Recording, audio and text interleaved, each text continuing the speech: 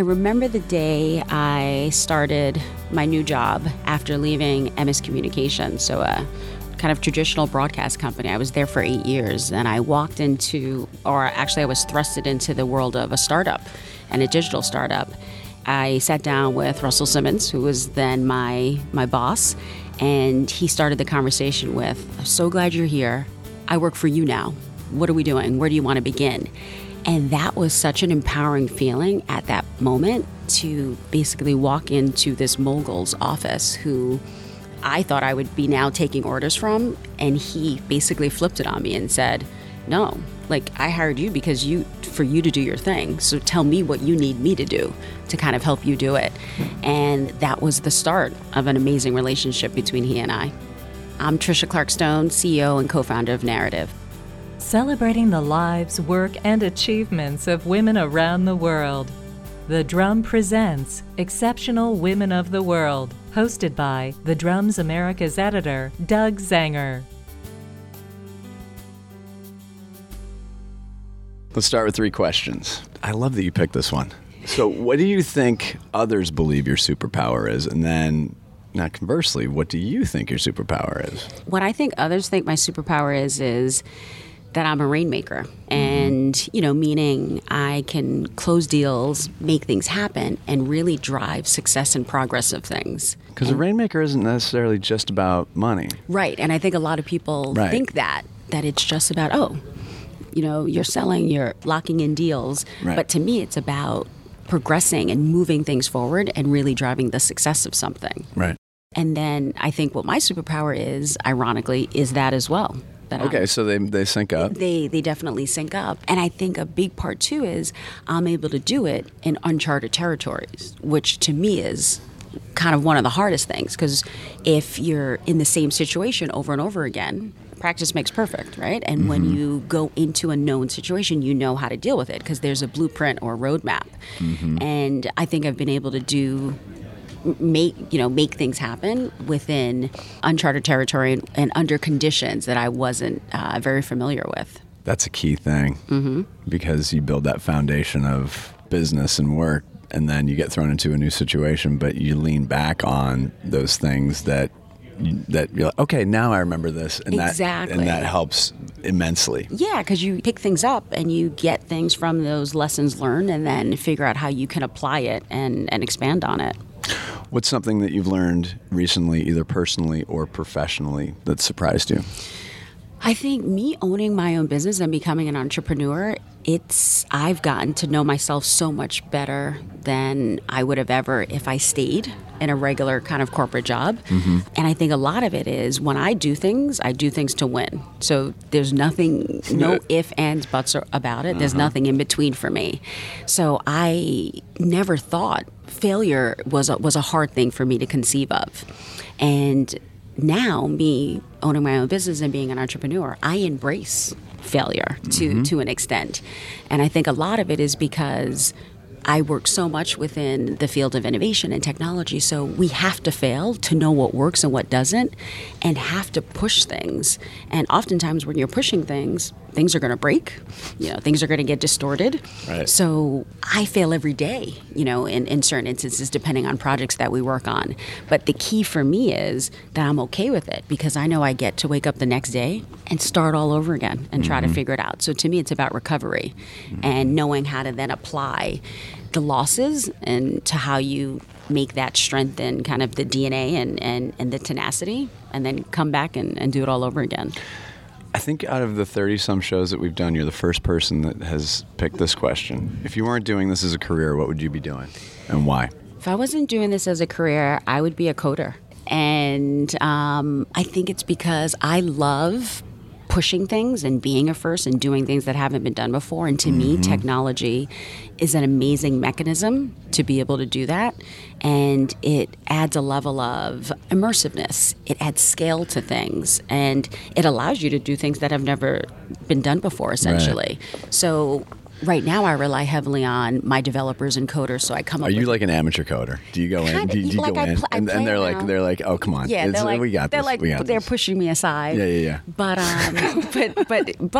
and I happily, slide to the left. But I think for me, it's about not waiting for someone to tell me what I can and can't do, and having a deep enough understanding of it. Because if you understand it, you know how far you can push it. So right now, I have a good understanding of it. Different languages, platforms, technology stacks. But if I just knew a little bit more, I figure, imagine what I would be able to do. If it wasn't in technology, what would you do? If I wasn't in technology, or startup world or entrepreneurialism, what would you do? VC. Okay. Yeah, I'd love to be able to identify talent, emerging trends. My gut says you're probably pretty good at that. Yeah, I'd love to do that, and then be able to empower them with the money to help them realize their dreams, and then counsel and advise along the way. If you saw, if you were a VC and you, what sort of talent would you, if you saw, this person's doing this, as what would be a project that you would, gravitate to immediately? So in terms of, a character profile, it would be someone that, the standards, right? Work hard, passion. Yeah. Outside of that, though. But I think it's someone that knows how to identify the white space and understands that where to plant the flag to say, this is what I'm doing. So it has to be someone that has vision and that says, okay, here are the superpowers that I'm going to activate in order to make it so that I'm a formidable player in this field. So I think so much of it is about the founder and kind of what you see in them and their vision. And then, of course, what the product or service is. That obviously has to be assessed too. Let's go to the must list. What is a must do? A must do for me is traveling. I'm a big believer in experiencing things. I think, especially today with technology and we're all obsessed and inundated with data, and it's super important. But I think now that kind of levels the playing field. You have access to the same data that I have access to, but what we do with it is kind of what really matters. So that gets down to taste level, knowing what's cool, knowing kind of what has been done and what hasn't been done. And I think you only get that when you experience things. So traveling and being exposed to other cultures, different ways of doing things. Right. And with your experience too with Russell Simmons, I mean, cultural goodness to the nth. To me, it's so much of what we do at Narrative is about cultural intelligence and technology. And cultural intelligence is just that, knowing what's cool and being at a point where you not only know what's cool, but you can shape and define what's next, or you have your finger on the pulse of knowing what's cool and interesting before anyone else does. What did you learn your first year with Russell as it relates to just to culture? And Well, obviously I had followed Russell's career. Sure. And what really intrigued me about him was, and it was funny because I only came up with this soundbite when I started working for him, and people said, so what is it like to work for him? And one day I thought about it and I was like, he's a man of firsts.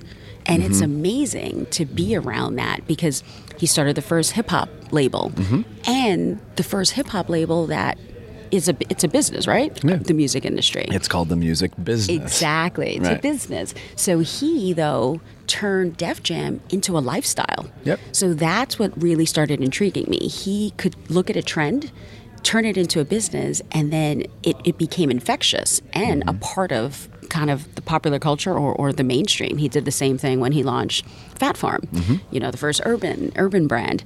So for me, it was so refreshing to see such a humble man at first. And one thing that really stood out was that anytime we had meetings or we would be traveling or en route somewhere, especially in New York, if we were traveling, he had a Bentley, so everyone kind of knew Russell's Bentley. And if we got to a meeting early, crowds would kind of form around the car because they knew he was in it. And I remember getting out of the car. We were in Brooklyn. We were going to a meeting, and all these people started coming up to him and almost pitching him. Think about Shark Tank, but on the sidewalk. So that's real. Yeah. So people are pitching him and throwing things at him. And he was able to kind of call and figure out. And I remember from that day, there were two people that sounded interesting. And he was like, you know what? Trish, this is Trish. You guys are going to connect. Give us your information and we'll see if we can set up a meeting. And that day I was like, if Russell can meet with people off of the street and be open, I have to give anyone a chance or an opportunity. Right. So it was really eye-opening to see. And when we were driving back to the city, I said, so do you always do this? And he was like, a good idea can come from anywhere. Yeah. And then it clicked to me. And it brought me back to, he started his career as a promoter. Yeah. Right? Yeah. So it was his job to find talent Yeah. and to boost them up and to give them all the tools. And he's continued that. That's a through line to his career. That's cool. I like that connection because that's the truth. Yeah. What's a must experience? A must experience is unconditional love. I think when you have that, you feel like you have... Kind of helps. Yeah, right? It's like you have the power to kind of give it your all, and you have that support system. And I think for me, because I have a twin sister, I've experienced unconditional love at a heightened level, and I couldn't imagine not having that support system in her. How do you reconcile unconditional love in a business that is so rife with conditions? Right? Who would have thought? I chose a career where you're only as good as your last thing, and you have to keep outdoing yourself. Right. So to me, this isn't the dating game. There's no love lost here. It's either that you can get divorced as quickly as you can get married. I feel like in our industry. Yeah. What is a must read? A must read is a recent book. Okay, I like this. Yeah, I like where we're going. Yeah, with it's a recent book that I've read, The Lean Startup, and all. And they're the classics. Yeah, they're the classic. I love it. I love it because him taking his product development and iterative and prototyping process. I applied a lot of that actually to what we do in narrative, but the desire map. It's a new book that I just read. It also has a workbook. Oh, cool. And the premise is based on when you're coming up, you usually list your goals, right? And what you want to achieve. So she says you shouldn't do it that way. You should basically outline how you want to feel. And that should really be your compass and provide a roadmap to what career you want to do or what hobbies you want to take up. So it all has to start with how you want to feel. Because I never said, I want to be the CEO of my own company one day. Right. I said, I want to provide impact and really drive change and redefine the status quo.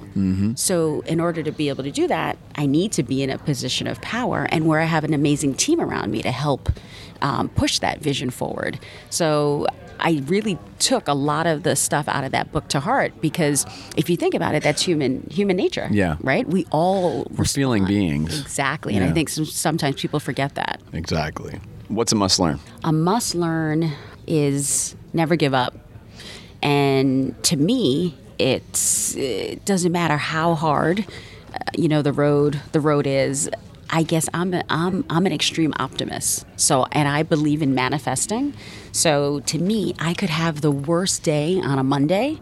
I mean, where everything goes wrong. Just when I feel like one fire is out, I have a blazing fire on the other side. And I go home, decompress. I wake up the next day and I'm like, let's do it all over again. So to me, give up isn't an option. It's how you're going to do it the next day and how you're going to make it happen. As I've always told people, work is always going to be there. But life moves pretty damn fast, and it moves by fast. It's so true. And you just have to, and it's not about compartmentalizing because I think people get that confused a little bit. I right? do that though. So you got the. Yeah. You have to, but sometimes it bleeds in. I get it. Sometimes it bleeds in, but that's the only way I could survive. Yeah. By kind of putting things in those compartments and shutting off. Otherwise, it's just too overwhelming. Yeah. No, I got you.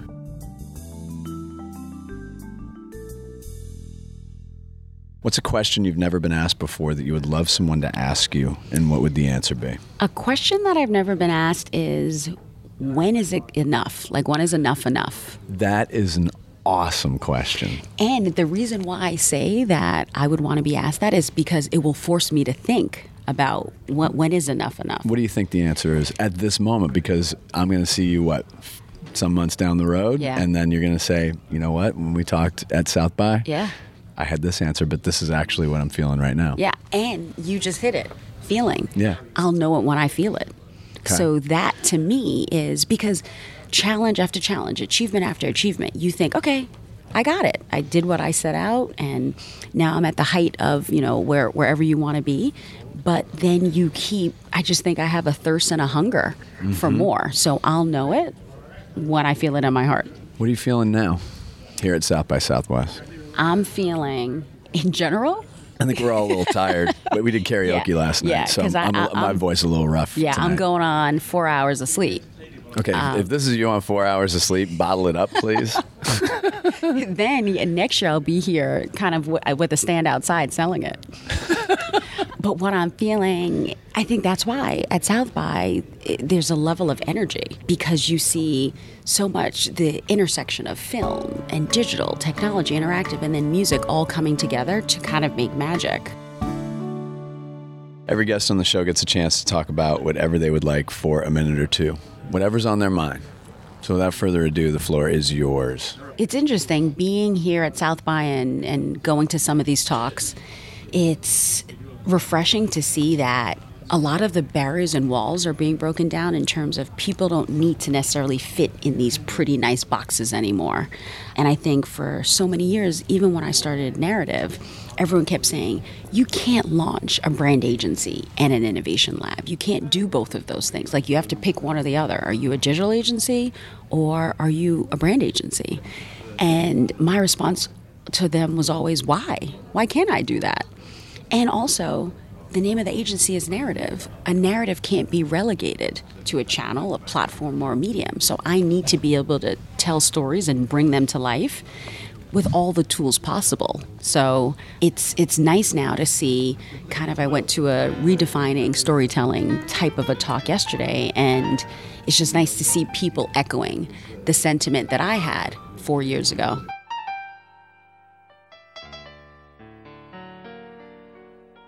We wrap up every show with one piece of advice or wisdom. What is your final word? My final word, and wise words, it's all about, to me, it's about white space. And how do you identify where there's an opportunity for you? And then how do you then activate your superpowers to make sure that you kill it and you become the it thing within that white space? I love the fact that our paths diverged. All roads led to and from Ebro from Hot 97. How amazing is that? Yes, and it was a real treat. I've known of you for a long time, but I'm so glad that our paths finally crossed, and thank you for joining us on the show. Really appreciate you taking the time. Thanks for having me.